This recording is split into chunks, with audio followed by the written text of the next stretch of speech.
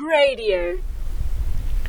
In 1989, John Paul II wrote the encyclical Redemptoris Custos, or a Guardian of the Incarnation, which is a reflection on the role of Saint Joseph in the history of salvation.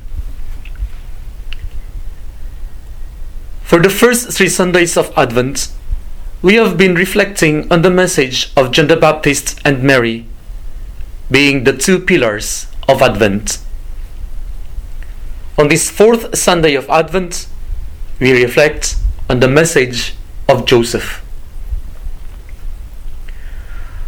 While the message of the Incarnation was announced to Mary in the Gospel of Luke, Matthew complemented the announcement of the good news in his Gospel through Joseph.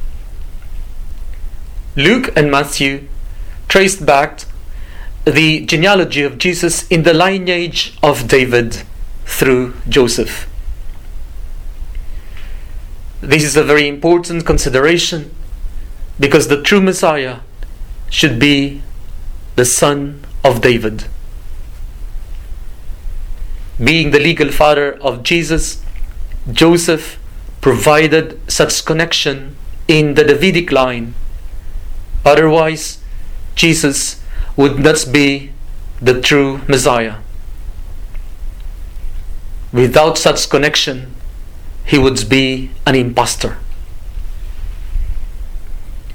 In the Annunciation according to Matthew, the message was given to Joseph through a dream, wherein the angel Gabriel explained to Joseph the extraordinary situation of Mary. Without speaking a single word, Joseph accepted the message as well as his role in such an overwhelming mystery. In accepting his role in the birth of the Messiah, Joseph will also accept Mary to be his wife. This too was very important, because without such marriage, Mary would be forever disgraced in the sight of their people. Just like any other Jewish father, Joseph would have provided the following roles to Jesus, being his legal son. 1. Give the name to Jesus. 2. Circumcise him. 3. Teach him the scriptures. 4. Teach him a trade.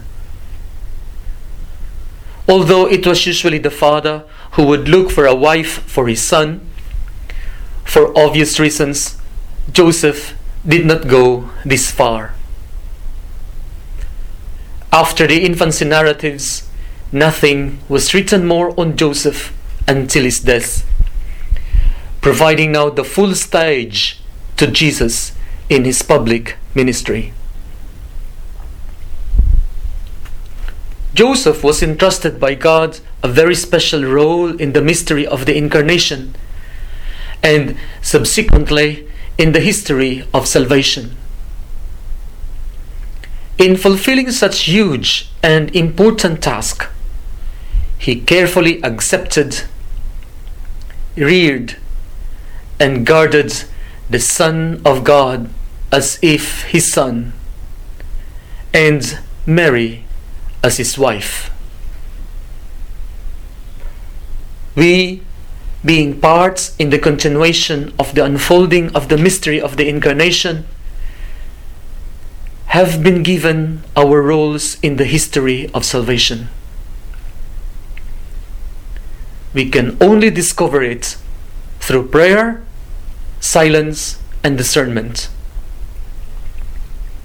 Each one has been entrusted, like Mary and Joseph, the seed of the Word, who continues to speak in the silence of our hearts and in our dreams. As stewards of the Incarnation, like Mary, we try to give birth to it joyfully. And like Joseph, we nurture it in silence, every day, in the ordinariness of our lives. This includes all the hardships, pains, and sacrifices, which are all parts of the gift, as well as the surprises of great happiness and joyful excitement, where Jesus would lead us as we follow him, unreservedly and faithfully. Radio.org.au